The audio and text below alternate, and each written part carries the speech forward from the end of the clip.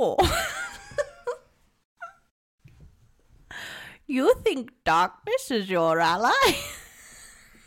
You doing the Grinch?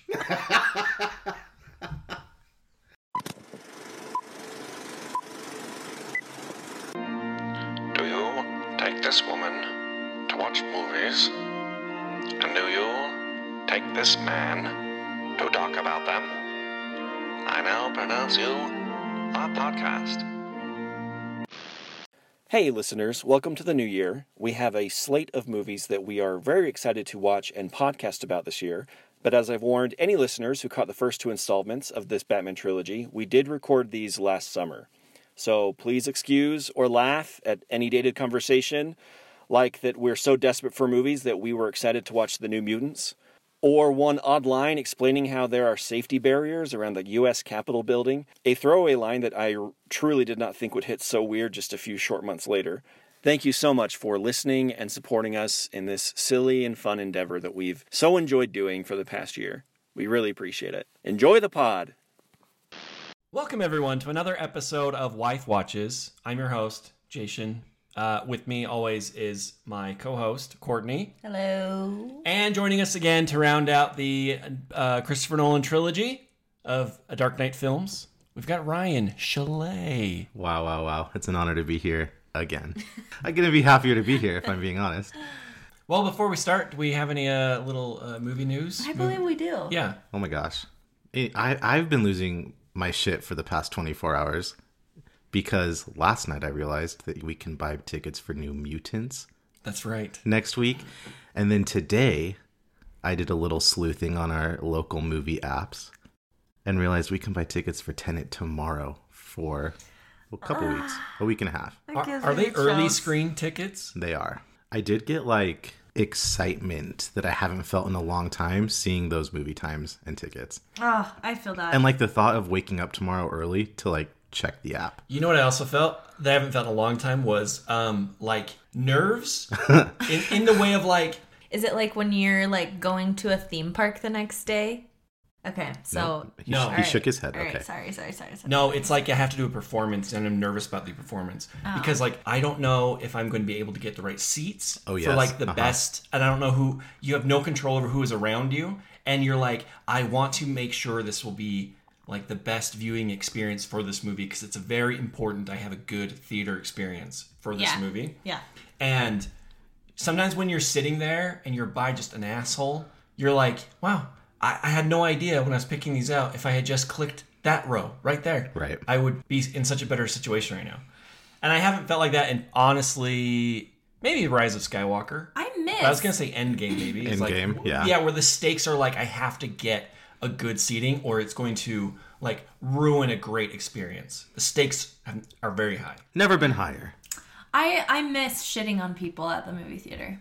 We're just remembering how funny it is to make fun of them after, but we're not remembering how actually... Yeah. How mad you were. I would trade every great story I have for great theater experiences. The guy that answered his FaceTime, Mary Poppins. Or that guy that next to us in Widows who had brought food and was eating it and kept scratching his hair. Oh, and then he dumped everything out. But don't you I just miss a theater experience. I don't care what it's like right now. Or the guy in Bohemian Rhapsody that kept singing along.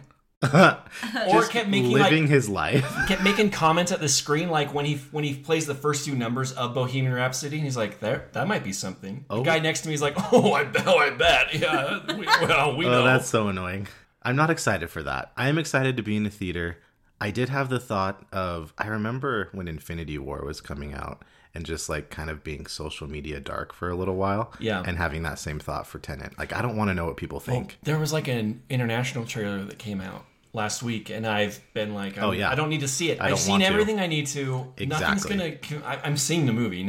Nothing needs to market me more. I have thought about the feelings I'll feel being in a theater again. For that reason? For I a think new it'll movie. make me emotional. Yeah. I think if I hadn't, we saw Jaws. But I haven't seen a movie that I was excited about that was new. Yeah. I'm with Ryan. Because I've seen quite a few old movies in quarantine during this pandemic, not in quarantine. You know what? I appreciate the distinction because some people truly do not understand the difference. You're excited for Death on the Nile? I am. I liked Murder on the Orient Express. It was a little slow. I do remember that. But, like, I remember liking it a lot. And there's a lot of good people. Do you think a little bit of its thunder was stolen by Knives Out, though?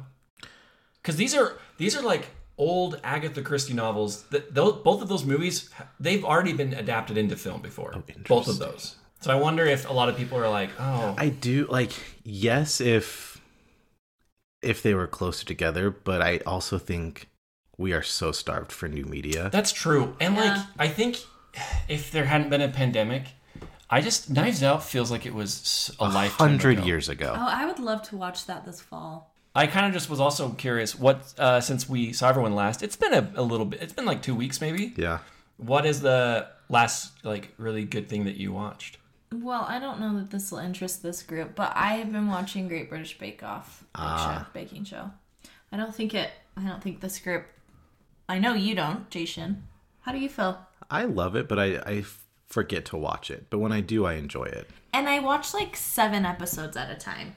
You don't just casually watch. No, I love, like, I'll do the same thing. Like, I won't watch it for a while, and then I'll watch like tons of episodes. I thought you were anti. I am anti-reality TV. However, there's an asterisk there. Okay. Cooking shows. Okay. Yeah. A show that I loved was a show on Food Network maybe called Restaurant Impossible. This is the closest thing to reality TV that I've actually really liked. And it was Robert Irvine, the chef, going into failing restaurants and fixing them. Oh, I would be into that. And not only would he fix the restaurants, but he'd fix the families that own them as well. That's good. That's good TV. I was listening to a podcast, and they are like big readers, so I mean, like, I should have known. Yeah. But they were like, would you rather never watch TV for the rest of your life or never read a book? And they were like, oh my gosh, I'd way rather never watch TV for the rest of my life. I'm like, no, you wouldn't. No, You're wouldn't. A liar. Well, I was reading something the other day that was like, oh, I never read anymore. I read so much when I was a kid. And it's like, yeah, because you were bored and that was your only option. Now you have the internet and TV and movies. Yeah. Also, and I'm sure people that are really into reading, if we have anyone like that listening to this, they probably think this is where we can't like focus, like it's an overstimulation, like cop out. But movies stimulate all of the senses in a way where not all of them. Maybe. Hello. Yeah. Like this movie smells pretty good. Yeah. You smelled The Dark Knight. It's really good. But like I just feel like it engages it. I don't know. It engages me more than a book does. I that's my favorite type of storytelling medium. Because that's another thing I hate is when people there's a shame that can be associated with spending hours watching movies that is not there when you're reading a book. True. Mm-hmm. And it's like it's not that different. You're both sitting there consuming a story. Yeah. I'm just consuming it visually, and you know what I mean? It's something that really gets under my skin when like you just spend hours doing that. I'm like, if I was curled up in a chair reading a book, you would be like, wow, good for you. You're growing your brain. Yeah. That is so weird. Dummies. Well, I think it's because most people associate spending hours watching a movie just having it on and doing nothing. Yeah. But like, if you're watching something that's really engaging you and like making you really think, like, yeah, that's something that drives me crazy. We're on your side. Yeah, I'm in good company.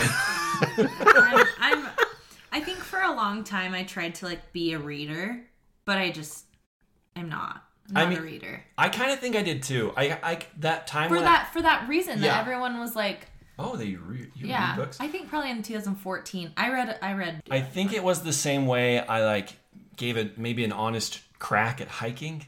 So I was like, I think people are supposed to be into this. Oh yeah. It's like the hiking of the brain, where you're like, do people actually enjoy reading, or are you just everyone thinks you have to be into reading to be very smart? I don't know. I'm also not a fast reader. I read at the speed that I speak out loud. Yeah. I think that's a big hindrance too, because I don't really enjoy it because I'm a moderate to slow reader. I don't dislike reading. I just don't do it very often. Movies and TV has always been my favorite medium, to the extent that when I would read books growing up and at any time, I was always reading it as if I was trying to visualize how could you like translate this to the screen of what you're showing. And even when it would be like this happened in January, even when they would do like large time jumps in books, I would imagine the montage that would accompany that on a screen.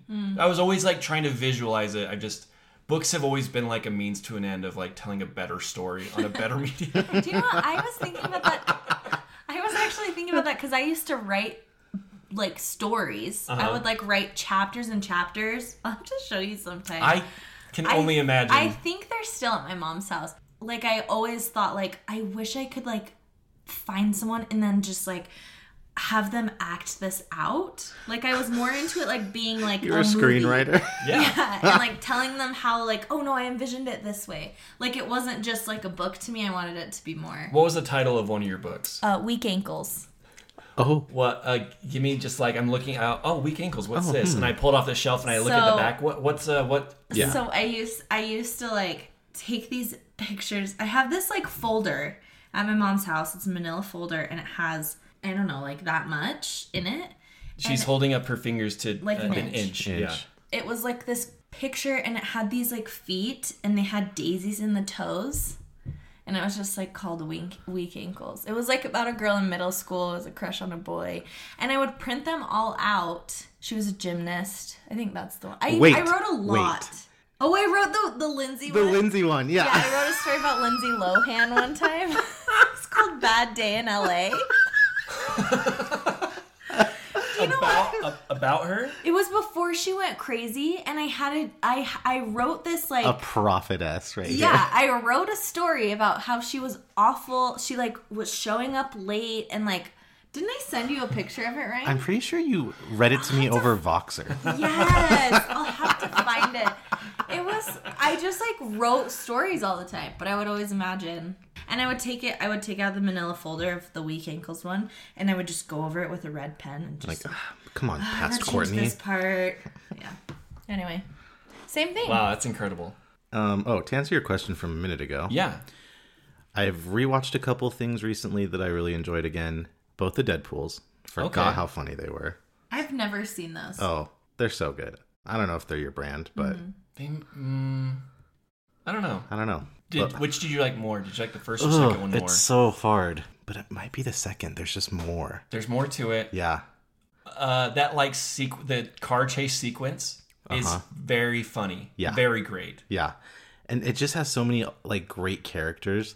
Domino is so brilliantly written. Domino is a mutant. Her mutant ability, Courtney. You know the gist. Yeah, got it. Her mutant ability is that she's just lucky. Yeah. That like she can do like her mutant ability is to basically know which future ahead of her is the best, sort of, and do that thing. Okay. So things just work out for her, and they really utilize it in very like funny, clever ways in Deadpool too.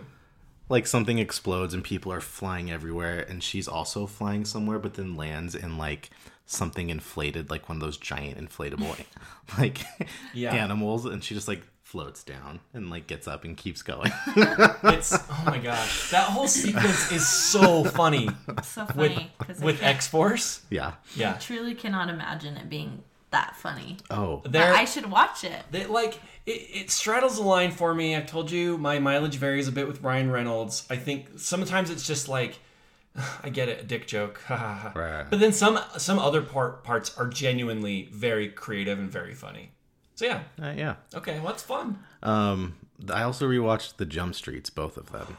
Another movie I haven't seen. Oh, they are incredible. So funny. They are. Which I do think I would like that one. They're better than they have any right to be. Right. It's shocking. And that they were able to make two that were like both good. Well, like the genius of it is like the first one is parodying when like you would take a TV show or like something from a long time ago and reboot it as a movie. Yeah. It's like making fun of all those tropes. And then the sequel is just making fun of comedy sequels. Yeah. So like there's such a clever layer to everything. They are both so great. And the end credits sequence of the second one is genius. They are actually so funny. I have them. We need to watch them. They're really, really funny. You should. Okay. And then the new thing I watched that I had never seen, which I enjoyed, was The Nice Guys. We've been talking about that. Oh, really? No, the other guys, right? No, both. The other guys, that was... Nice Guys is Ryan Reynolds. Ryan Gosling. And Russell Crowe. Yeah. Shane Black directed it, wrote it. It is one of the best movies of the last 5 years. Well, sorry. I stepped on your toes. What did you? It's fine, what did you think? I don't know what I was expecting, but it was better than I expected. It's so funny. And sometimes I think like period pieces can struggle a little bit, especially for me. Just so funny, but like clever, and then it's also got a little bit of a mystery to it that you're trying to figure out. Do you ever just feel like there are it made like it was not very successful. No one really knew that it happened, and sometimes you just feel like a movie was made just for you. That's how I feel about The Nice Guys. It was like it's perfectly packaged of the things that I really want out of a movie. Just it's pure entertainment, and it bums me out because like you could make 5 movies of like them solving different cases. It's really too bad. They were a great team. It wasn't team. like a really successful because. And it's fun to see Ryan Gosling be funny. Oh my gosh. You'd enjoy it, I think. That one you would enjoy. Okay, I'll watch it. What movie are we watching today? The Dark Knight Rises. That's pretty good. That was actually pretty good. Thank you. Mostly Courtney, also Ryan. I wanted to know, what is your relationship with this movie? We've all seen this. Right. Okay. Yeah, Courtney, what do you remember anything about this movie? What do you remember? What do you know about the movie? The only thing I really remember is the stadium part. And I remember that Bane is like a terrorist, and I remember thinking, this is really scary shit. I remember I was working at a summer camp, EFY, and I remember working in Provo and then it ending on a Saturday, and that Saturday wanting to go see it because it had just come out. So driving from Provo to St. George, and I got tired on the way because EFY just makes you so tired. Where's you out? So I remember pulling over and just sleeping on the side of the road for like an hour. Oh my gosh. Which I don't remember exactly what happened, but I remember then I was running late, so I just had to drive straight to the movie theater. I remember meeting my mom and being so tired, but as soon as the movie started, just being like, okay, I'm here for this. This is amazing. And loving it. And feeling that same sort of, I remember the Joker was creepy and scary, but Bane was on another level as far as scary for me. Yeah, that's how I felt too. This is very interesting. I don't find the Joker... I don't know how I'll feel. I didn't find the Joker as scary as Bane, as I find Bane. I will reserve my thoughts on the movie till after the movie, because I don't want it to color in either direction like your experience today. Okay. Well, how familiar are you with the movie, though? I've seen it a few times. Okay. I would say I'm very familiar with this movie. Not The Dark Knight, definitely the most. Right. But this was like, I was so excited for this movie. And I was really trying to temper my expectations, because I was like, it just won't be The Dark Knight. Like, it can't be. No. So like that was one of the earliest times that I was really trying to like go into the movie theater being like, all right, you got to just judge this for itself and not like compare it to anything, because that can really just ruin something. I remember going into 2012 being like, we got The Avengers, we got The Dark Knight Rises, we have The Hobbit. Oh, yeah. Because there was a point where I was excited for that movie. And then you learned. And I could write a book, honestly. Anyway, as you remember, The Dark Knight is a massive success, right? Yeah. Warner Brothers are like, we want a third movie yesterday. Like, let's fast track this third movie. And Nolan was kind of hesitant to like come back. I honestly think it's because of Heath Ledger's death. Yeah. And I think in his mind, I don't know, I'm sure he was intending to have the Joker for a third Batman movie. In fact, I think Heath Ledger's family has opened up that he was like, yeah, we're like, I think we have some plans for like wanting to like me to come back. Mm-hmm. He kind of didn't really commit until he was like pretty far into Inception. And then he was like, all right, I think I cracked a story that I'm like excited about. I'll come back for a third Batman. So this came out 4 years later. So it's been a bit of time. Yeah. And I remember all these rumors flying around. Warner Brothers they were really like lobbying Nolan to have Riddler be the villain and cast Leo DiCaprio as the Riddler. Oh, interesting. That would have been a different movie. It would have been. That is confirmed. That rumor is like, that's what they really wanted. But I remember hearing all crazy stuff like, this was like the era of Shia LaBeouf being a thing. And they were like, he's going to be Robin. Like, they were like these like crazy rumors flying around. And like, I remember like Philip Seymour Hoffman, I think, is going to be the Penguin. So he committed to it. I'm going to make this movie. I remember not being excited about the title, because I feel like it's a little lazy again. Yeah. Do you guys share that at all? Yeah. I know you guys we were on board with Batman Begins, which I think is a lame sounding title. I hear your argument, but I think I don't know. I don't have a better one. I guess it's fair. Is Bane a Batman villain? Yes. He's like a prominent Batman villain, but he's definitely a product of his era, which was, we all grew up in the 90s, so we remember how everything was extreme and like super soakers. Yeah. Weirdly do that a lot. We do like extreme skateboards, Cheetos. Airheads Extreme! Like that was such a thing in the 90s. Yeah. I don't know if we'll ever watch the Spider-Man movies for this, but like there was a thing like the director of the Spider-Man movie, Sam Raimi, did not want to use Venom because he is a different era of Spider-Man villains. He wanted to use like classic villains from the 60s that were campier. And Venom, like, what is more extreme than an evil Spider-Man who's buff? Like, that's what Venom was. And that's kind of what Bane is. Even though I guess he's technically from like the 80s. But like, he got really popular in the 80s and 90s because he's like this buff guy and he's huge. And like, Venom... Like, he uses the stuff that he uses to get big in the comics is called Venom. Oh. But, like, and he's definitely... also Venom. I'm kind of surprised a bit that he ended up... Like, Nolan... Oh, my gosh. Weird. Yeah. Stop being my tracks. Yeah, me too. I watched you both think about it for a sec. That is so weird. Oh, that is really weird. Every time you said Venom, that's what I kept thinking of. I kept thinking of, like, Venom, the character, but I didn't even put that together. I did not. Wow, that is really weird. So I was really surprised that he actually ended up going with Bane as a villain. Because I thought he really would go with someone maybe more like... I thought Riddler was the natural choice. Especially for like the very realistic world he's kind of built. Like right. Riddler's more of like honestly like a more normal villain. Like there's nothing really like... You can't really do like Poison Ivy or right. Mr. Freeze in like a Nolan world. It would be like kind of a bit... I don't think he just would want to like explore those characters. I know that he wanted Bane because he wanted someone that was... both physically and mentally a challenge to Batman. Oh, just a fun fact. I was the Riddler for Halloween once. What age? Very young. I had to be like 6 or 7. Why? You picked the Riddler? Or 8, yeah. Why? I don't know. Like, just imagining tiny baby Ryan. I have a question. Is this like cartoon version Riddler or is this Jim Carrey's Riddler? I remember wearing green sweats and like question marks. Do you have a photo of this? I'd have to ask my mom. I don't have a current one. I don't have one now. I'd kind of forgotten that till you were talking about the Riddler. Oh, that is incredible. Well, another little thing. A lot of people like to think that Nolan did his version. I think I told you this. His version of the Riddler was Coleman Reese from The Dark Knight, that accountant that the Joker tries to kill. Oh, yeah. Because his name is Mr. Reese. Yeah. And that's kind of... Mysteries. Yeah. Well, the Riddler's name is Edward Nygma. Oh. Enigma. Yeah. So it's... The ridiculousness is already like baked in. All right. But anyway, like the marketing was really teasing like this is the end of the Nolan trilogy. Yeah. That like we're not doing any more. This is it. This is how it's going to end, which just made me all kinds of speculation of like what's going to happen. I at one point thought I'd like spoiled the end of the movie by reading a review.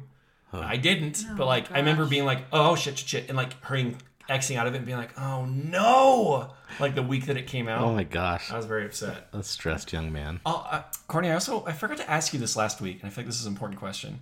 Were you bothered by Two-Face? No, it's so like my problem is so much more like if it looks real, like a tree, for instance. But like if I can tell it's not real, it's okay. I was wondering because like there's like a bit chipped off.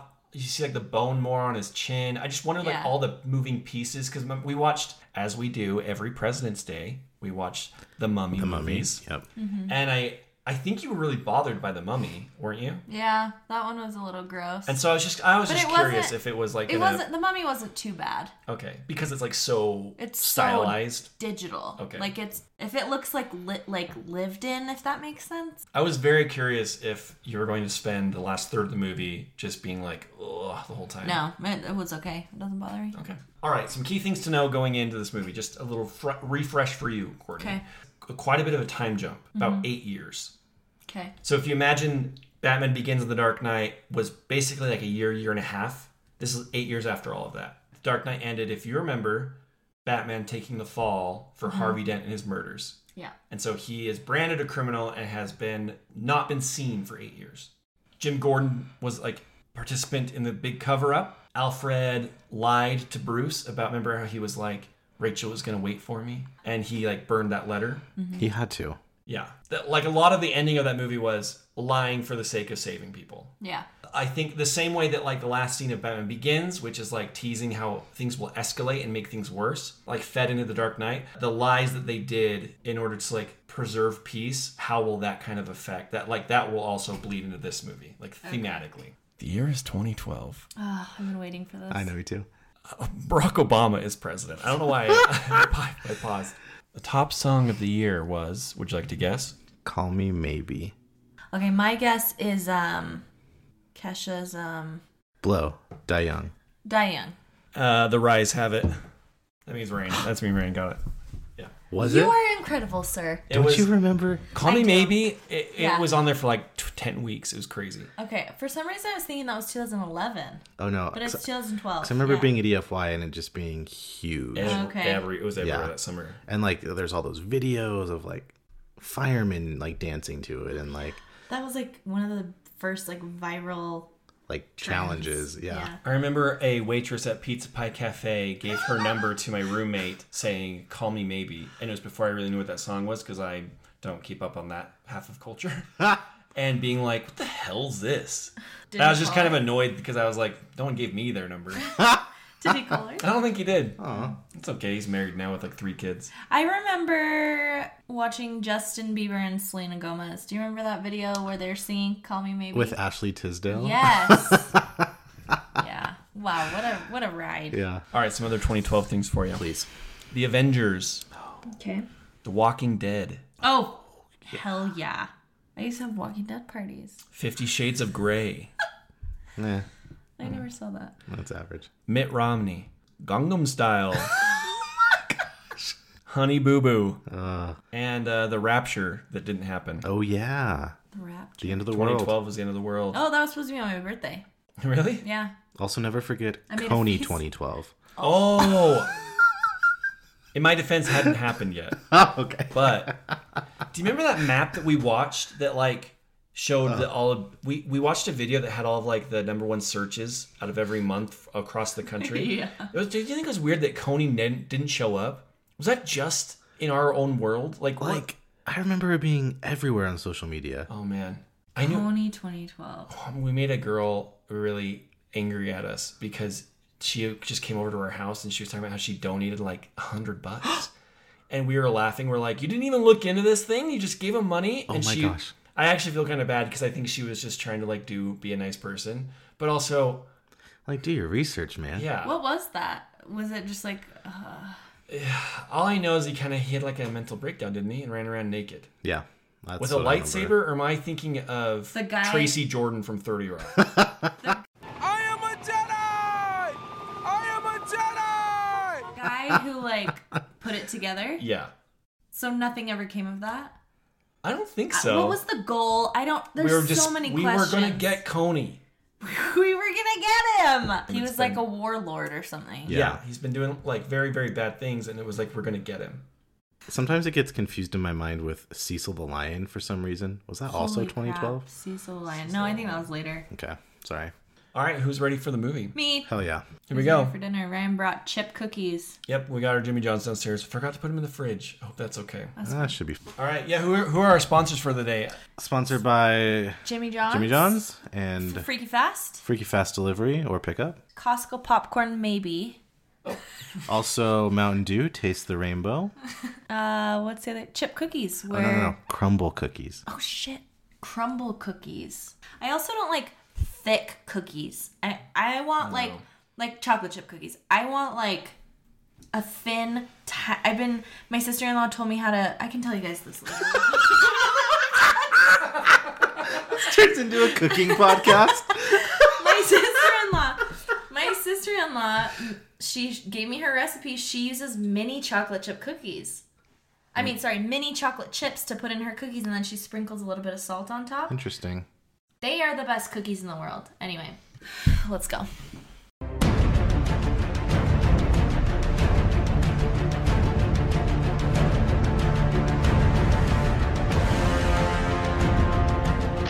All right, we're back. We are Back again. Batman. We're up to bat, man. What did we think about it? It's kind of late. We're a little loopy.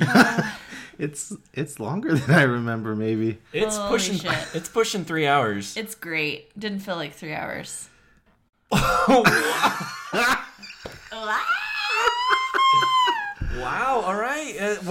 Hit us with what you thought about it. Well, Jason. Okay. Full. I think it might be my favorite one. Gasp. Is it because there's 2 women in it instead of 1? Well, is this recency bias? Because you just watched this. No, I really think it was the best one. Interesting. Yeah. What did you think about it? Okay, I totally forgot JGL's in it. The things I loved about it. Yeah. I love the beginning. Okay. And the middle and the end. Just kidding. I walked into it. Yeah, honestly, it's my fault. Cruised on in. I love Catwoman in it. Okay. Interesting. I don't love Anne Hathaway as Catwoman, but I love her. I love Catwoman in this. Okay. But I don't hate Anne Hathaway. Okay. Can I tell you? Am I making any sense? Can I tell you that, like, at the time, no, I was not in a pro or anti Hathaway camp when this was, like, being marketed and trailers were coming out. I can't tell you how many people, when we'd watch the trailer or at, like, work or something, they'd be like, ugh, I hate Anne Hathaway. Okay, I would like to be clear, that's not how I feel. Well, I have a theory that, like, it's especially prevalent, Anne Hathaway hate. I feel like it's different now. I feel like, but, like, okay, the Anne Hathaway hate circa 2012 in Utah was all people who were like, she was so, like, this really pure girl in The Other Side of Heaven. Oh. And now she's like, I don't know, doing, like, adult stuff. And I don't know how I feel about that. Am I wrong? No, you're not I don't wrong. think you're wrong. And I do feel like even outside of Utah, there is an especially strong camp of people that just dislike Anne Hathaway. I think I'm kind of in that a little bit. I get it. Here's what I have to say about Anne Hathaway. I don't dislike her. She does have some little quirks that are like, I don't know if I would say like overacting, but sometimes she like pulls one way and I'm like, why'd you have to do it like that? It's almost like you can see the seams in her acting, yes, right? It's like you're acting right now. Yeah. So I do not dislike her, and I didn't even dislike her in this movie. I just, every once in a while, I just was like, I know what you mean. Yeah. I do. There's almost this adorkable quality to her. Yeah. It's like, in a little bit, if like Zooey Deschanel was trying to play Catwoman, that's the vibe I get at some point. Well, it was almost like there were certain lines that were like kind of cheesy and like quippy that she can't really say in a way that's not like, oh. She says lines in a way that make you think like, no, that's a bad line. Ugh. Yeah. But some actors are able to like pull off bad, like sell bad lines essentially. Yeah, I almost felt like she was being too sexy when she didn't need to be, because she was already sexy, but she was like she's supposed to be sexy, but she's like, she just like crosses the line a few too many times. You're like, if you just would have like not, it would have been fine. Yeah, say that line a bit straighter, I guess, like a little less. Yeah, I know what you mean. No, does it? Uh-huh. That's like what she does. Cat got your tongue. Those heels make it tough to walk. I don't know. Do they? And it's like, oh, you just like, you walk in the room and you are sexy because you're Anne Hathaway and you're dressed as Catwoman. You don't need to like. The one part that I always think is really good, she's like making the deal with the fingerprints, and she beats up all the people, and then the SWAT team storms in, and she immediately starts just like wailing. I agree. So they think she's just like oh my gosh, just stay there, lady, as they run past her. I like when she is dancing with Bruce Wayne at the party. She takes the car. That's fun. That whole sequence of him at the dinner or whatever party that is, I actually love that entire sequence. Oh, you don't seem happy to see me. You were supposed to be a shut-in. I felt like some fresh air. It's a brazen costume for a cat burglar. Yeah? Who are you pretending to be? Bruce Wayne, eccentric billionaire. So you were locked in through the entirety of the movie. There was a part in the middle where he goes to jail where I was like, Really? Like, yeah. Okay. He gets in the pit prison. Yeah.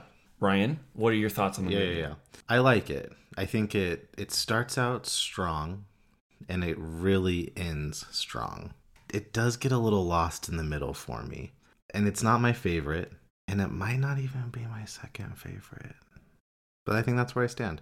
I really want to really like this movie.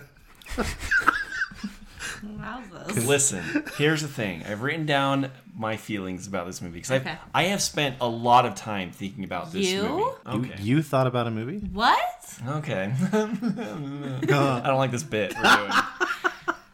It's just, I think it's perfectly fine, and it's a good ending to the trilogy, but I think the first two are much better. I don't want to put you down though for loving this movie. No. So much. I can stand on my own. This can be my own favorite. I feel like the movie has a lot of interesting things to say thematically, and I think a good comparison is Avengers: Age of Ultron, where there's a lot of good ideas buried under like confusion and kind of a mess of a movie a little bit. It's trying to say a lot of things, but none of them particularly like very well. There's a lot of things that go in different directions, and you're not really sure what's important for a large chunk. I would say like 70% in the middle is really, for instance, I'm like, you're always just kind of confused at what exactly John Blake is doing with like the construction company with Daggett, and like the payoff isn't very... There are a lot of kind of weird, almost red herrings. Yeah, in a way that's confusing where you're like, I don't really know even how this like relates or the significance to the plot. Right. And I really think that Nolan was very interested in the themes he was trying to convey in the movie, and kind of sacrificed like logic and execution because he really enjoyed the themes he was playing with. Because there's a lot of things that make no sense in this movie in a way that really stumbles me up. He asks you to suspend belief a little harder than he does previously. I also don't like that. Like, I feel like The Dark Knight was a really interesting step forward in terms of like realism from Batman Begins. I feel like this goes back to that where it's like kind of goofy again. Like the plot is a ticking time bomb in the city, and there's like a lot of much goofier elements in this than The Dark Knight, which I just didn't think that was going to happen. It feels more like a sequel to Batman Begins than The Dark Knight. I think it's Nolan's worst movie. Which I just am ashamed. Look, that's better than a lot of movies. Like, if I could make a movie as good as Christopher Nolan's worst movie, like, you know what I mean? But I think it's really clumsy and very sweaty, if that makes sense. It's not very tight. I don't understand, like, how he wasn't able to, like, tighten up some, like, story conventions. Like, for instance, you clearly want some kind of payoff to the Jim Gordon lie from The Dark Knight. Right. And the way that that's done is he writes out an entire speech detailing what happens, puts it in his jacket pocket. That speech is then taken from Bane and read, and that's how like that information is like given from Gordon to Bane. Why would you write? You know what I mean? There's a lot of things that make no sense. Are you saying it's weird how Bane got that? All of it. It's like the fact that you'd have the character write it down. I was thinking when he was reading it, I was like, how is anyone... Maybe this is like the world we live in, but I was like, how is anyone supposed to believe that he said that? Yeah, that's Gordon saying that. Exactly. You'd be like, no, why would I trust you?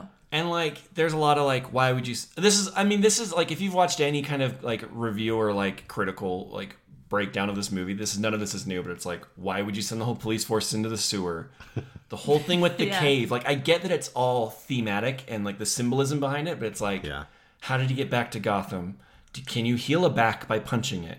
What is... I don't even really understand what the deal is with the rope. What is, like, he's trying... Anyway, like, there's... What is the rope attached to? Why aren't the rest of them using it to pull themselves up? And, like, it's supposed to symbolize, like, you need to, like, retain your fear of death to get out. There's, like, a lot of just kind of muddied things, but I feel like there are... Honestly, that last, like, 20 minutes of the movie really pulls it together in a way that like saves the movie. You kind of forget. A wreck. Yeah, you kind of forget. You're like, oh, whoa. Because the last 10 minutes, 10 to 15 minutes, I think are very like affecting. Like I'm very moved by it, and it feels like, okay, this was like a satisfying enough conclusion because this was, I don't think, ever going to be as good just because you don't have the Joker. Right. And I thought it was fine. And the irony is, if this probably came after Batman Begins, I'd probably be like, that was great though. Like what a perfect continuation of that. But we got the Joker in between. Nice to see Crane again though, Cillian Murphy. Oh yeah, did you like that? Yeah, I did. He looks doing the kangaroo court. Yeah, he looks his best right there. He does. He's like kind of crazy, but like in a good way. What do you want Well, I just want to defend myself really quick. Yeah, no, yeah. I love the drama myself really quick. Yeah, no, yeah. I love the drama in this one. As you were talking, I realized that's what it was. Okay. Because I also feel similarly about... Age of Ultron was not my favorite, but I did really like Age of Ultron. That's the first one that kind of pulled me in, remember? Yeah. Like, they're all in, like, these very dramatic situations. Like, Bane is just, like, he's, like, so eccentric. Were you still scared by him? Yes. I think he is terrifying because of how, like, you know, like, I've seen in my life people like hearing stories about people like that. Okay. Who are just, like, nuts. I do think you can really feel it when he confronts Daggett and he sets his hand on Daggett's shoulder. Mm-hmm. Like, that is chilling. Leave us. No, you stay here. I'm in charge. Do you feel in charge? What are you? Of Gotham's reckoning. Here to end the borrowed time you've all been living on. I think Tom Hardy does a really good job with something that could be very hard. Because, like, you don't see his face in any way. It's just his eyes and his movement. So he has to, like, he does a lot with his physicality. And yeah, and he's, like, kind of like, I don't know, not twitchy, really. Because the Joker was twitchy. Yeah. But there is, like, even when he's walking around the stock exchange. Right, yeah. There's one part where he just, like, his neck kind of just twitches as he's walking. And you're like, oh, he's like this beast. Mm-hmm. Yeah. I feel like that part in the stadium, that's probably why I remembered it, is very effective because you think about stuff like that when you walk into a stadium, right? Oh, yeah. You think about that all, like, different situations. You're in an airport, like, surrounded by a bunch of people. You're like, anything could happen. Anyway, when he's got that big, huge coat on that makes him look even bigger than he is, the kid's singing, you know, and he walks around the corner. That's when I just was like, oh, it's, like, so scary. You have a lovely, lovely voice. Yeah. Something I do love, though, is, like, the three very distinct, like, themes, the music that you hear.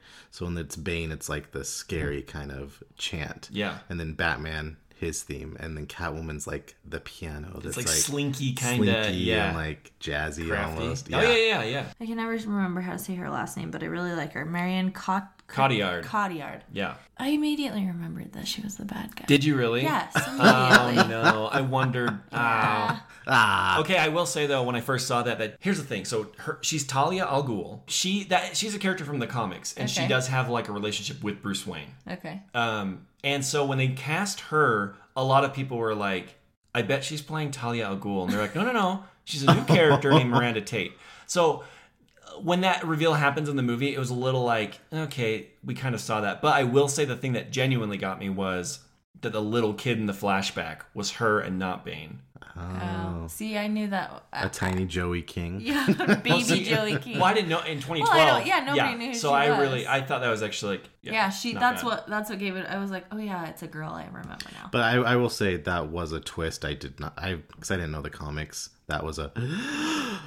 Does it seem a bit like, if you know that he has a daughter and that she has a relationship with Bruce in the comics, that might not seem as, like, melodramatic, but I wonder if it would have, to be like, the daughter, you know what I mean? Like, it feels kind of like a soap opera. Yeah. Like, I wonder if it, like, felt that way if you didn't already know that, like, oh yeah, I'm prepared to, like, I know that Ra's al Ghul has, like, family that's also tied to Bruce Wayne. Does Bane have any sort of tie to her, or was that completely new?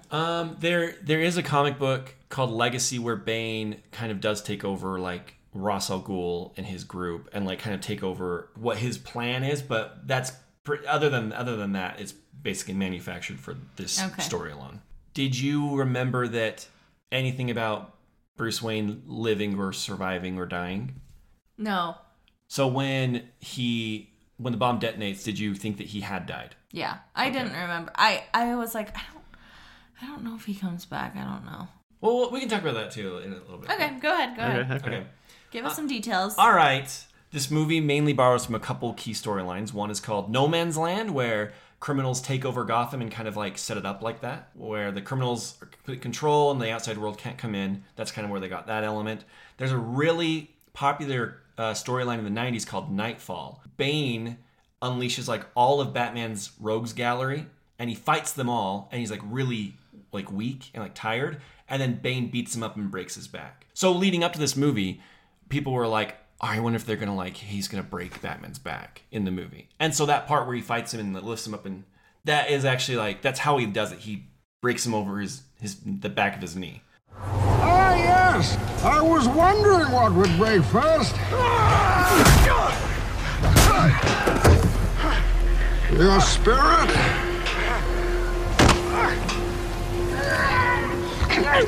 Oh, your body? Actually, kind of that whole fight, I will say it's pretty good. There's no music. It just feels very... It feels very gritty and like... It feels very like brutal. Mm-hmm. And there's like something like kind of disturbing about just people standing around watching. Yeah. Him just being like, just pulverized by this big guy. And Bane just feels so indestructible. Yeah. I think that sequence is actually really well done.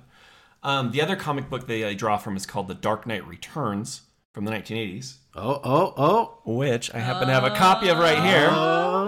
Have you seen Batman v Superman, Ryan? Yeah. So it also takes from this too, where in this it's an older Batman who returns.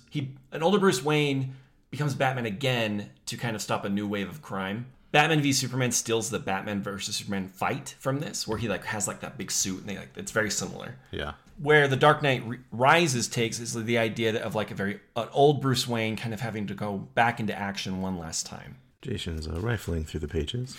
Did you guys ever have to like read books and record yourselves when you were little, and you put it in like a bag, and it was like a service project?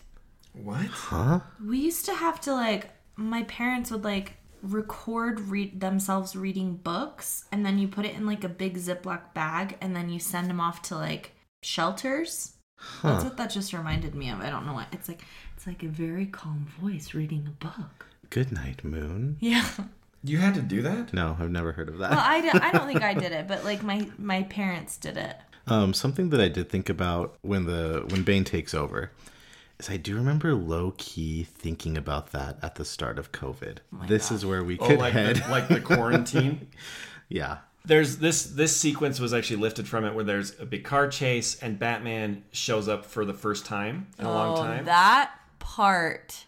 Well, look at this. There's an older cop and a rookie cop, and he said, "We're in for a show, kid." So actually, that part, I'm like, oh, that's kind of a fun nod to that comic. It is. Boy, you are in for a show tonight, son.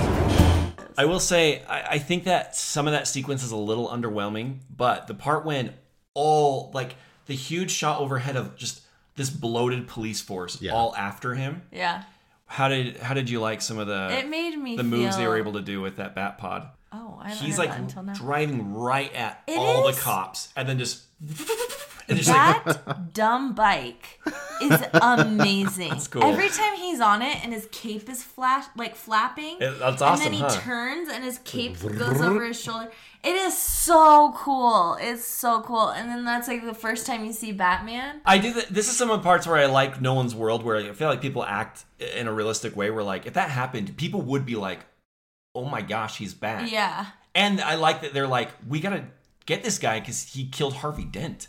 He's getting away. Who do you want to catch, huh? Some robber or the son of a bitch who killed Harvey Dent? What did you think about the bat, the plane that he flies? Oh, it was cool. Oh. More like a helicopter, really. A little underwhelming. Yeah, there's usually a variation of some kind of bat wing, bat pod, or bat plane. Do you remember in Batman 89 when it's usually in the shape of a bat? Yeah. It's like a fighter jet almost in 1989. Yeah. It's like a disc. When I was a kid, when he goes up above the clouds right in front of the moon, I was always like, oh, that's the bat signal. I was like, he's doing that for us. Yeah, the audience. For the audience.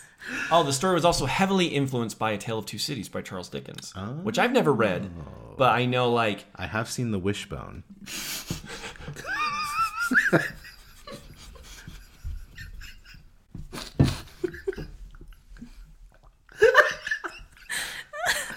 So none of us really know exactly how it was like. Well, Ryan does. Oh yeah, that's true. It has revolutionary, someone to sacrificing himself for the city. I think so. The eulogy that Jim Gordon reads at Bruce Wayne's funeral is an excerpt from A Tale of Two Cities. Oh, okay.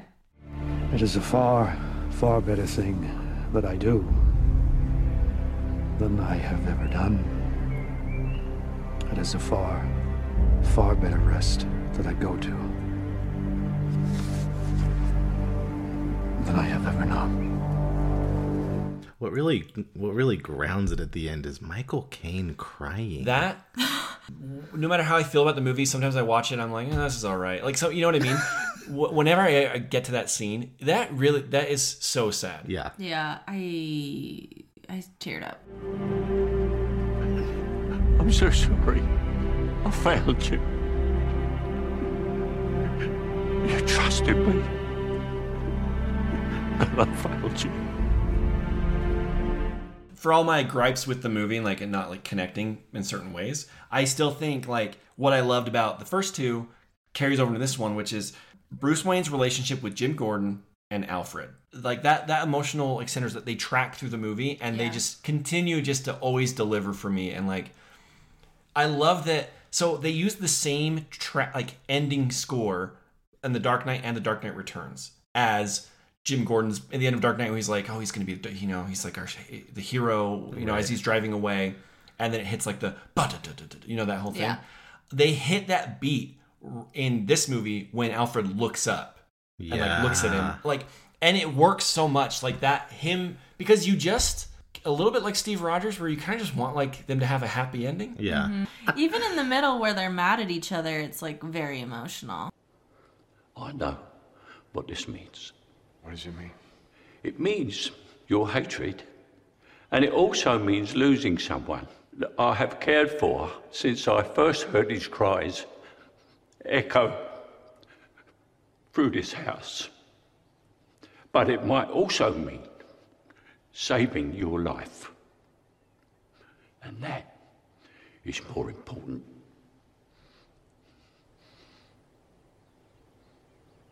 Goodbye, Alfred. Because I do think in some ways Alfred and Jim Gordon are done a little dirty in this movie. They're kind of like shuttered off to the side for portions especially of the movie. Alfred, yeah. Yeah, he leaves for like almost the entirety of the movie. But Jim Gordon is fighting his hardest. He's on that the rock. whole time. I did realize I don't know what he's saying a lot of the time. That might be the mix. It's not a great mix, I've noticed, as I'm on volume duty. I don't know if you realize. So when they showed the first sequence in theaters, much like they did the Dark Knight, a couple months prior, I think it was in front of like Mission Impossible: Ghost Protocol, and there's a lot of complaints. Like people were like, I can't understand what Bane is saying. Oh yeah. And so if you've noticed, they have turned his voice up so loud, which honestly just adds to the fear. Honestly, oh really? Creepy. Well, it was a nightmare for me trying to balance the noise. Well, he's like on an open plane, but you can hear him crystal clear. I know they did it. It's way too much. So anyway. Yeah, I get it though, because like he's talking so weird that he has to be loud. I know, otherwise you wouldn't know what he was saying. It is Tom Hardy's voice. It is, yeah. I think it was smart for him to do something so bizarre. Yeah, because one, I like the contrast, obviously, of like this old like regal voice with that huge body. Yeah. But if it was just like a growly tough guy voice, it would have been really boring. And then, yeah. Man, that voice was everywhere for another like a good year. I was just gonna say that. I just remember people doing it, myself doing it. Time to go mobile. I think that's the funniest one. Lovely voice. Are you not entertained? You're like, my favorite's This is Sparta. You're like, again. Bruce Wayne, what'd you think of Christian Bale? How'd our boy do?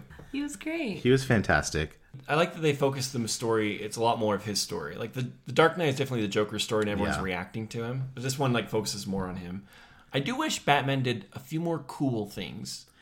Yeah. There's not actually a lot of Batman in the movie, but that's true.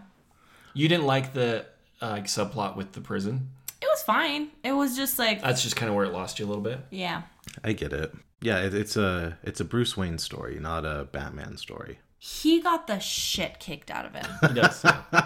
That's something I have never seen in a Batman movie before. Like, he and the Joker, like mess around, but like... Just like tussled. Yeah, they just like... Wrestle. Play fight. Yeah. But Bane kicks the shit out of him. And then he bashes his head in. And then he was like, bam! And then he was like, bam, bam, bam! And Catwoman's just watching. I do love when she says, I keep letting you down. JGL.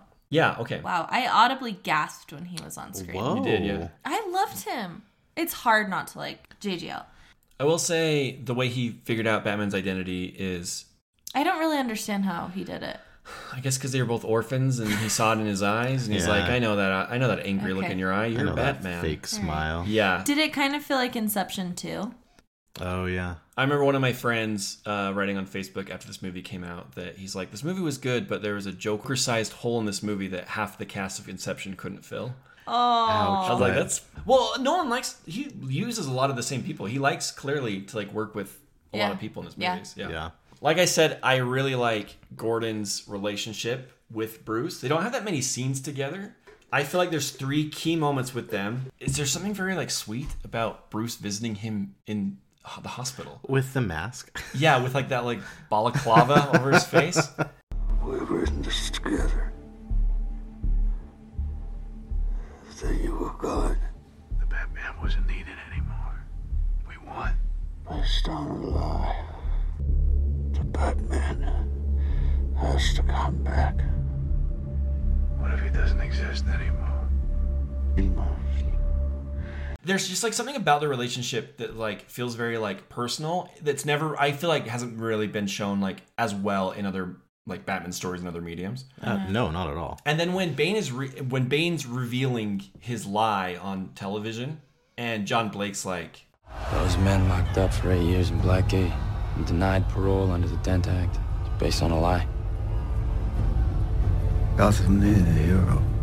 It needs it now more than ever. You betrayed everything you stood for. What's the point? Far out there when the structures fail you, when the rules aren't weapons anymore, they're shackles, letting the bad guy get ahead. One day, you may face such a moment of crisis, and in that moment, I hope you have a friend like I did. To plunge their hands into the filth, so that you can keep yours clean. Gary Oldman is just so good. He's just like, he can just spit those lines so well. Man, this guy just was like alone, and then he had this one friend who like understood and helped him out, then was gone, and now he just kind of feels lost. Yeah. If that Michael Caine part doesn't get me at the end, the other part that really gets me is when like Batman's getting ready to go in the bat plane to like take the bomb out. Oh, yeah. And he's like, I never cared who you were. And you were right. But shouldn't the people know the hero who saved them? A hero can be anyone, even a man doing something as simple and reassuring as putting a coat around a young boy's shoulders to let him know the world hadn't ended. I like that mythology too, that Jim Gordon's kindness to Bruce as a child is something that helped shape like Bruce's own morality. Those are the emotional core of the whole series, and without that, I feel like they would just be kind of exciting movies, just kind of action but movies. you wouldn't feel invested, and I feel like they really pulled that off. Can I tell you another part that's like not very significant, but it's still, I felt like emotionally connected to it, is the part where, what's the police officer's name who like hides? Peter Foley? Yeah. Or Papa from Stranger Things? Oh shit, that's where he's Whoa. from. I could not figure that out. I knew I would blow your guys' mind. Oh my gosh. Yeah. Matthew Modine. Because he always looks a little bit sinister. Yeah, I could see that. Yeah. And it's probably because of that. When Jim Gordon goes to his house and he's like, I'm not asking you to walk down grand in your dress blues, but something has to be done. Yeah. And then he's like pushing past people to the front of the in line. his dress blues. Yeah. That part's really effective. That got you, huh? Yeah, it was like really good. It's just like a good little like sprinkling. Like it's not like super important, but it's, you hate that guy up until that point. He's just kind of annoying. Yeah. Yeah. Can I tell you another little moment that I just really like lock in and really like? I like the whole sequence when Bruce goes to that party from like start to finish, and he's like, I really like his conversation with Selena Kyle. Yeah. But the part I really like, it reminds me a little bit of the dinner that he has in The Dark Knight with Harvey Dent, where Harvey's like, you die a hero, that whole thing. Like Christian Bale, it's almost like he like tilts his head and like considers him differently. There's something similar in this movie where he's talking to Miranda Tate. You have to invest if you want to restore balance to the world. Take our clean energy project. Sometimes the investment doesn't pay off. I'm sorry. You have a practiced apathy, Mr. Wayne.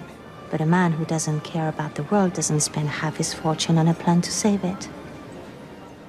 and isn't so wounded when it fails that he goes into hiding. And you can tell I don't know, it's a really good scene, or I think it's really good, simple, subtle acting where he just kind of tilts his head like she doesn't realize how much that just affected him, and she just walks away. Mm-hmm. Yeah. It's really good. I don't know. Yeah. He's charming in this one too. Yeah. And it's a different kind of charming. He doesn't he doesn't really put on the asshole face like he does in the other ones. Not at all. And I think he and Anne Hathaway have really good charisma in that scene where they're dancing around. Yeah, that's I would agree. Yeah, I really like that. You also like the part where she steals his car? My wife?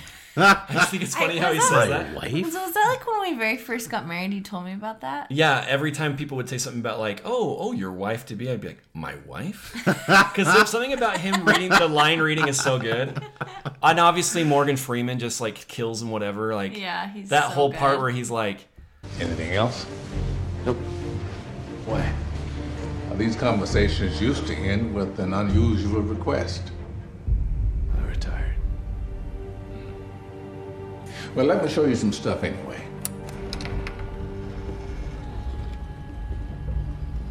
Just for old time's sake. Oh, that part where Miranda Tate walks into the trailer, that part's really cool. oh, when they go down and yeah. Yeah. Man, I'm surprised that all this stuff really landed for you. I've seen it plenty of times, so I know where everything's going and how it connects, but I feel like the first time I watched it, I was just like, there's a lot of threads. I'm not sure, like... But that's what I mean. It's the drama that's, like, so exciting. I'm like, oh, what are we going to do now? The Joker's not in it or mentioned. Not at all. That was, like, a big part of this was Christopher Nolan was like, I'm not going to use, like... alternate scenes from The Dark Knight. I'm not going to do anything CGI to recreate him, or like any mention that he's like anything would just be disrespectful to Heath Ledger. And so there's gosh, he's so great. Something I remember prior to The Dark Knight coming out, reading a review where someone was like, "So like, does something tee up a third movie? The end of this movie?" He's like, "I made a movie." He's like, "I want to tell a complete story." There's just nothing cheap about him. No, and like that's I like. There's something about he took so long to come back to make a third one because he's like, I told what I wanted and I don't even know if there's any more I want to tell. And I'm sure they were like, we'll give you all the money, Christopher Nolan, to make this movie, the sequel to The Dark Knight. And it wasn't, he just has a lot of integrity as a filmmaker, which is, I think it's kind of rare in someone who makes very entertaining popcorn movies. Yeah. To also be like, no. Like, an hour of this movie was shot in IMAX. Could you tell? It would kind of switch the format. I never pay attention. So an hour of it or so was shot all with IMAX cameras. And he's all about shooting on film and practical effects. The opening sequence is... Look, you'll want to rewatch it after I tell you this. Well, I figured it was like... They did almost all of that practically. The only part that really was fake was when, you know how the one plane overtakes the other? Yeah. And it falls to the side and the wings break off? That was digital. Otherwise, they did have two planes, and obviously a third plane filming it. Yeah. They had people rappel to the side, and they did have it suspended. The crazy part is that shot where Bane has the guy, and the fuselage drops around him. They dropped a plane that was just like a strip of land, I think in New Zealand. They just dropped a plane for that shot. You don't even see the fuselage make it all the way to the ground. But he just did everything practical, and it will forever look incredible. Oh, yeah. And like the bat, that was something they built. They had these different things, like they either had it on like hydraulics or like strings or wires or cranes, and then they digitally like erased the cranes. So when it's flying around, that's a thing that they were flying around. And it looks like it. Yeah, it will always look incredible for that reason. It's amazing. What do you think his net worth is? I can't even imagine.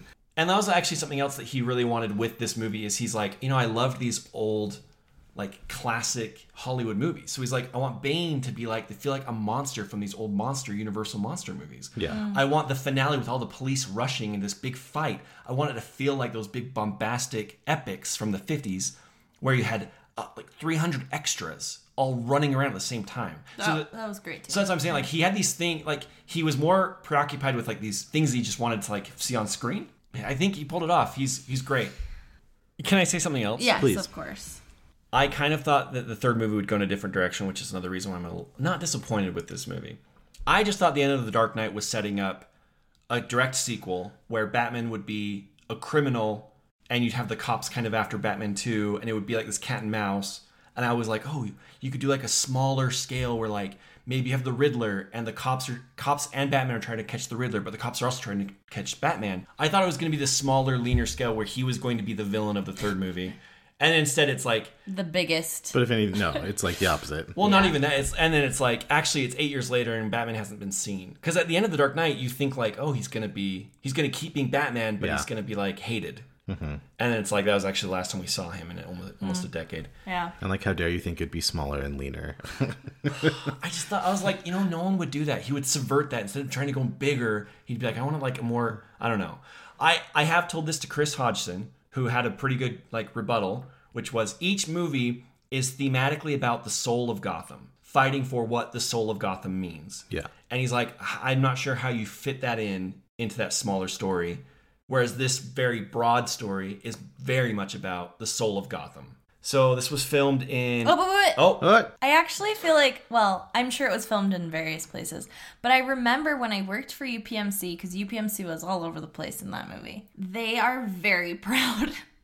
Was it filmed in Pittsburgh? Yep, a lot of it was. Okay, the bridge part too. Mm-hmm. There's like a part where you can like, I don't know if you can see UPMC in the background, but you can see the logo. Oh, really?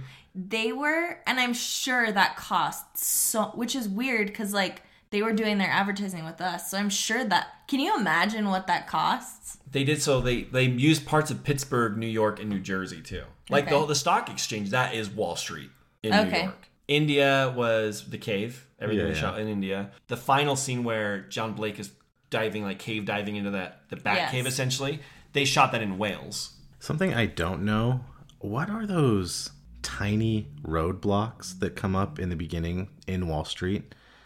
Oh, that's just, they have those. That's like just roadblocks. Okay. They have those. Didn't you tell me about those in DC too? They have, yeah. Is it to like stop people from getting away? Mm-hmm. Or like getting in. They have them around the Capitol too. Interesting. Isn't it? Go Steelers.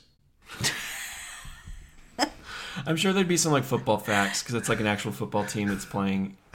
I'm sure it's in that stadium.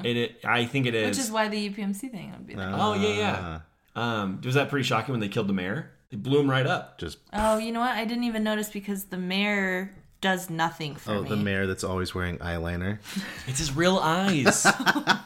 Yeah, okay. Okay. We'll believe it when we see it. Why does the mayor exist in any of these movies? Just to be the mayor? Wait, I like having the I think it adds weight to like a layer of realism in The Dark Knight with you're dealing with like a crime drama. But you could having like that bureaucrat and like that dynamic of like Harvey Dent. He does so little that you could honestly just talk about the mayor and we would get the same. It would be the same effect. I still like that he's in it, and I like that he's a casualty of Bane. Jason likes eyeliner. I think he looks handsome. Prettier than Anne Hathaway. Hans Zimmer returned for the music. James Newton Howard, who the last two with Hans Zimmer, didn't return because he said that Hans Zimmer did such a good job with Nolan, with Inception, that he'd be like, I would just feel like a third wheel. Yeah. These people are so... Isn't that interesting? They're just like... They care about the art. They do. So he created the chant, the Deshi Basara. Basara. So he created that, like, that's an actual chant that really does mean rise. He crowdsourced audio online. He sent out like a big message that like people could just record themselves saying it. Oh my god. And then he mixed it all together. And I honestly can't remember if I really did this or not, but I'm pretty sure my roommate Spencer Harris and I did that, recorded our voices and sent it in. Like thousands of voices for like because he wanted to feel this like epic. You should tell people you're in this movie then. I should. Because you are. I kind of am. So the ending. We liked it. Yeah, it was great. I think it's very effective. Yeah. The score is wonderful. I liked it all but one part. You should use your full name. I like that name. Robin. It's so dumb. It's so stupid. Here's the thing. I don't hate it. I don't hate it because he's not Robin. Yeah. He's clearly meant to be Batman, right? Batman Beyond. This is something I really like about how these movies work. And they did talk about how when they were making Batman Begins, they were like, if we make a trilogy of this is how we'd want it to end. And I like that they've made like this idea of like a legacy and what does like, it's important that no one knows who he is, like that it could be anyone. Yeah. Like they've put a lot of good meaning into like what is a basic superhero story. The idea was to be a symbol. Batman could be anybody. That was the point. And like this like a concept that's like Zorro or the Phantom, that bad Billy Zane movie. But like that, like it's a legacy that you could like pass on, and there will like be another Batman. Like he has no training. I don't know how he would actually be a Batman. But I like thematically, I like that a lot, and like I like that they recreate those like the bats in the cave. They like do the same shots from Batman Begins. But do you remember people being like, oh, he's the Robin? Well, okay, so John Blake is an actual cop character from the comics, but he doesn't do much of what he does. But like John Blake's in this, like Joseph Gordon-Levitt's character has a lot of the background of like a couple. There's like multiple Robins. There's like several people who have been Robin. Oh, he kind of is the mix of two specific backgrounds, like Dick Grayson, who's typically Robin, and another one named Tim Drake. He's supposed to kind of be like an homage to all these characters together, because Nolan was always like, we're never going to do Robin, because I don't really know how to do that in a way that's not stupid and cheesy. Yeah. I kind of wish they hadn't included that Robin thing, because I bet it did throw a lot of people off. Yeah. Just... Well, because then you know how people can't tell if like fan made trailers are fake or not. You know, like that crowd. Yeah. They're always like, I heard they're doing a fourth one with him as Robin. I'm like, they're not. Just trust me, they're absolutely not. I heard they are. I saw a trailer. You don't understand. They can't make a trailer until they like shot footage, and they can't shoot it. Like people would know that this movie was. Like, it just drives me crazy. I think that ending is very effective. As soon as it's a great montage with good music. Yeah, as soon as he picks up the bomb, it's hitting it. Yes. It's hitting every stride. And obviously like that shot of like Alfred seeing him and being like, this is what I wanted for you. I felt like they tipped it a bit too hard earlier when he's like, I always had this dream that you would like go live that whole thing. I was like, oh, I wonder if this is how the movie's going to end. But then I honestly forgot about it until the actual moment, which I think is probably intentional.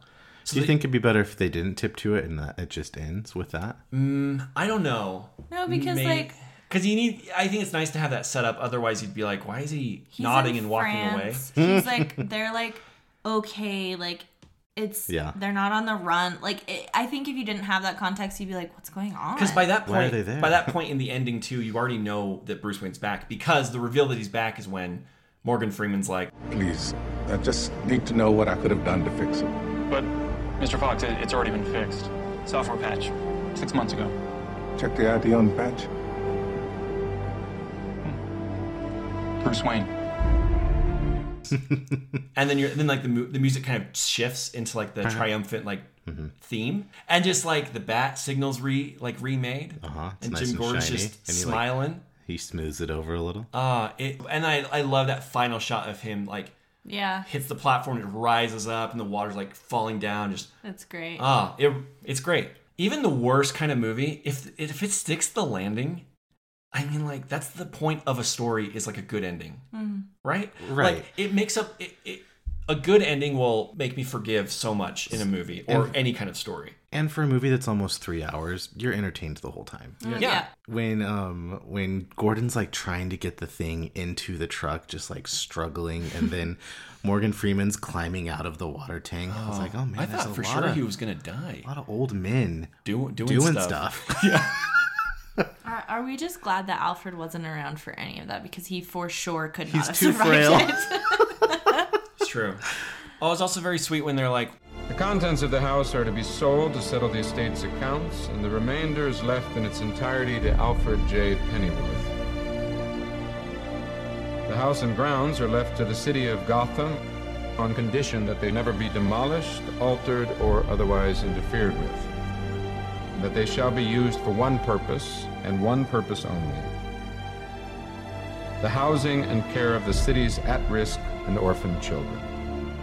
Yeah. It's a good ending. All right, so July 20th, 2012, it made just over $1 billion, 87% Rotten Tomatoes. There was some slight pressure to like do a continuation, but Nolan was always like, that's it, I told the story. And Bale had talked about, he's like, I would do another one if Christopher Nolan did it. And he won't, so I'm never. Oh. So there was like a little bit of like, and he even talked about how like the next year they said like, oh, Ben Affleck's going to be the next Batman. He did feel like for a day, he's like, oh, should we have done another one? Oh, really? But he's like, no, like we did it. We did what we wanted to. That's something that Nolan does. I'm ending something, which that's rare in blockbuster making. Especially when someone's going to give you millions of dollars and your movie's going to make billion. Yeah. So this came right after like the Occupy Wall Street movement. So there was a lot of people that were like, oh, is this like a commentary? Oh my gosh. And Nolan was like, no, it's a movie. I wrote this in 2010. Rush Limbaugh alleged that the film intended to harm 2012 GOP candidate Mitt Romney due to Bain's name being similar to Bain Capital, the financial service company Romney headed. Unfortunately, the character Bane has existed as a major Batman villain since 1993, and Nolan called the comments bizarre. Freaking Rush. So Nolan made Dark Knight in 2008, Inception 2010, this in 2012. He was busy. I would say even if you don't like Christopher Nolan, you have to begrudgingly admit he's one of the like most influential filmmakers of the 21st century. 100%. One of the very few that has that amount of power. Oh, he can do whatever he wants. They'll let him do. He can take big swings like Interstellar. Especially for things that are outside of intellectual property, like that aren't Marvel, that aren't part of a franchise. He's one of the last directors that can sell a big, like make hundreds of millions of dollars off his name. Yeah. I think Tarantino's another one. Yeah. No one cares about Tenet as an intellectual property, but they see Christopher Nolan, they're like, I'm in. Like, oh yeah. Yeah, obviously, like I'm going to see this. It's going to be great. I wanted to see how much you guys think Christopher Nolan's worth. Oh. I'm going to say 400 million. Okay. I'm going to say 200 million. Mr. Chalet is right again. 200? 200 million. Oh my gosh. That's still so much money. I know. I'm like, my barometer is Robert Downey Jr., who I knew made like 50 million off Avengers. You know what I mean? I was trying to be like, directors. I don't know. He probably makes like 15, 20 off a movie. I don't know, maybe more. I don't know. Just 200. 200 million. Good for him. Yeah, I wish I had. He's 200 doing million. okay. He's great. He doesn't have an email address or something crazy, or like a cell phone. I can't remember what it is. Oh, really? Yeah, he's very old school. He's very British. I mean, he's very British. Yeah. And he always has a character that dresses like him in his movies. Oh, I was thinking about that. Who was it in? In this movie? Yeah. It's probably that JGL. No, I would say it's definitely Bruce Wayne if it had to be anyone. Oh. Because he always has kind of long hair. It's like very straight, very fine hair that's like slicked back. Suits. Probably the most anyone has ever looked like him is DiCaprio in Inception. Oh yeah. Which, just in a suit the whole time. Inception. Yeah, look at that. There's and then like Robert Pattinson looks like he's wearing a lot of scarves in the Tenet trailers. So people are like, well, there's the Nolan scarves. Does he do that intentionally? Just like a funny little self-portrait? I don't know. But I will say so cool. The team in Inception is like some people say like, oh, it's very much like a filmmaking team. You have like the director and like the producers and like Ariadne, that's Ellen Page, she's the screenwriter. Yeah. And if like DiCaprio's character is the director, he's supposed to be like, and like JGL's character in that is the producer. Their function on the team in Inception is very similar to these different roles in making a movie. I would. Let's go see that again because that movie's incredible. Want to. I haven't it's in seen theaters it right now. I haven't seen it in a long time. Let's go see it. Okay. Yeah. Let's go around and say the most and least engaging parts of the film. Okay. Courtney, most engaging, least engaging. Most engaging is for sure when he shows up as Batman for the first time. Oh, nice. Most engaging for me, that was just like, he's back. And then least engaging when he's in the jail. I love the beginning. I love that whole sequence with the planes. I think that is so cool. It's awesome. I love when movies start like that. Just like start with, you don't really know what's going on, but something's happening and you're in. They drop you right in. Yeah. Least engaging. The pit is like, I feel like it's necessary, but also it's a bit of a yawn. It's the equivalent to me of when he's in Siberia or wherever he is. They do kind of retread a lot of similar ground we've seen in Batman Begins. No, He essentially has to like become Batman twice in this movie. That's what I'm saying. There's some narrative things that you could have moved around. I don't know how to. Yeah. What about you? My favorite part is the last 15 minutes. Sure. It's just easily the best part of the movie, and I'm just always like so gripped in emotionally, and like I love that part. Least engaged somewhere in the first fourth of the movie where like Selena Kyle's kind of going around and Joseph Gordon-Levitt's like promoted to detective. He's like, and we don't believe in coincidences. And he's like going around and Peter Foley's like, this hothead over here. Yeah. Like a lot of that, I'm just like, I don't really know why. I'm not really interested in this. And this doesn't really lead anywhere interesting except to find out that like, dag, it's been pouring the construction. They're going to. Yeah. So that part is where I'm like, that's usually where I would fast forward past that stuff. If I was watching by myself, I'm like, I just want to hit the highlights of this movie. Yeah. Okay. Most engaging, least engaging character. Most engaging's Batman, right? In this movie? I don't know. It's a tie between Batman and Bane because every time Bane's on, I'm like, whoa. It's like my ears go up. Like I'm just like so alert. Least engaging, Marion Cotillard. To be different, I think Marion is the most interesting female in all three of these movies. And I think Bane is the most engaging. Until the very end. No, I'll stick with Bane. Least engaging, Selena Kyle's roommate. What is she even doing? Oh, yeah. She's in something else. I couldn't figure out what it was. It's Juno Temple. She's just annoying. I also might say Bruce Wayne might be the most engaging character. Obviously, Bane's like interesting, but the times when Bruce Wayne or Batman's on screen is when I'm most invested in what's happening. Yeah. Least engaging might be Daggett, Ben Mendelsohn's character. Can I also mention that I really like how they adapted Catwoman's costume in a practical sense. It's very clever. That catsuit. And the most clever part is her glasses that help her like crack safes, and when they flip up, they make the cat ears. Yeah, I was like, that's well done. You've like translated that in a very clever way that makes sense within the world that you've built. Right. That is like not cheesy. Not just like, I'm going to put on a cat headband. Yeah. Although it is kind of ridiculous when they're like being held in the brig with all the other prisoners and she walks up just in her Catwoman outfit. You're like, why are you just wearing that? It's very, I don't know. I don't like bat suits that are busy. And that's actually kind of a critique I have of the Nolan Batman suit in this one in The Dark Knight. Yeah. I like that you can move his head and it's like leaner, but like there's a lot of pieces to it. And I actually think the Ben Affleck one is the best looking suit that we've seen visualized. Interesting. And I will say, as a Batman fan, because Catwoman is a regular, like, on-again, off-again love interest for Batman, kind of an anti-hero. Yeah. When she does kiss him right before he goes, and the camera, like, swoops around, and there's just that great framing of them in the middle with the white all around them, of them just locking lips, that it weirdly does do something where you're like, like, realizing something like that on screen in a really cool way. I will... Okay. A little tip of the hat, Mr. Nolan. You could have gone anywhere, did anything, but you came back here. So did you. I guess we're both suckers.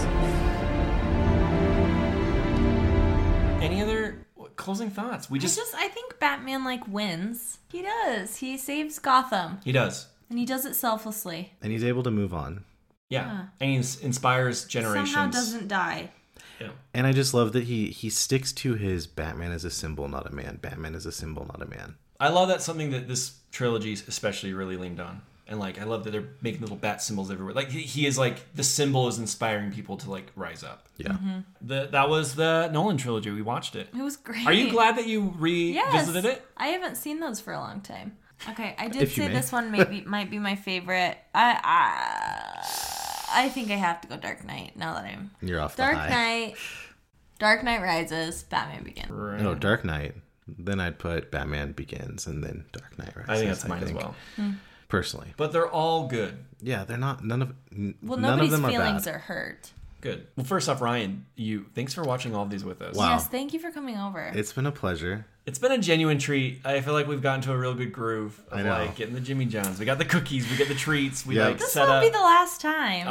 100% will not be. I can't wait to come back. Be okay. Oh, yeah. Okay. Please. Well, Courtney, if people want to reach the podcast, where do you think they can find us if they really so desire? On Instagram at Wife Watches. Yep. On Twitter at wife_watches, note the underscore. You can send us an email at mywifewatchesmovies@gmail.com, or you can rate us and leave us a review. Great. Do it. You can find me at Right Green Shorts on Instagram and Twitter and Letterboxd. Love it. Bye, everyone. Bye. And remember, you think darkness is your ally, but you merely adopted the dark. I was born in it, molded by it. I didn't see the light until I was already a man. By then it was nothing to me but blinding!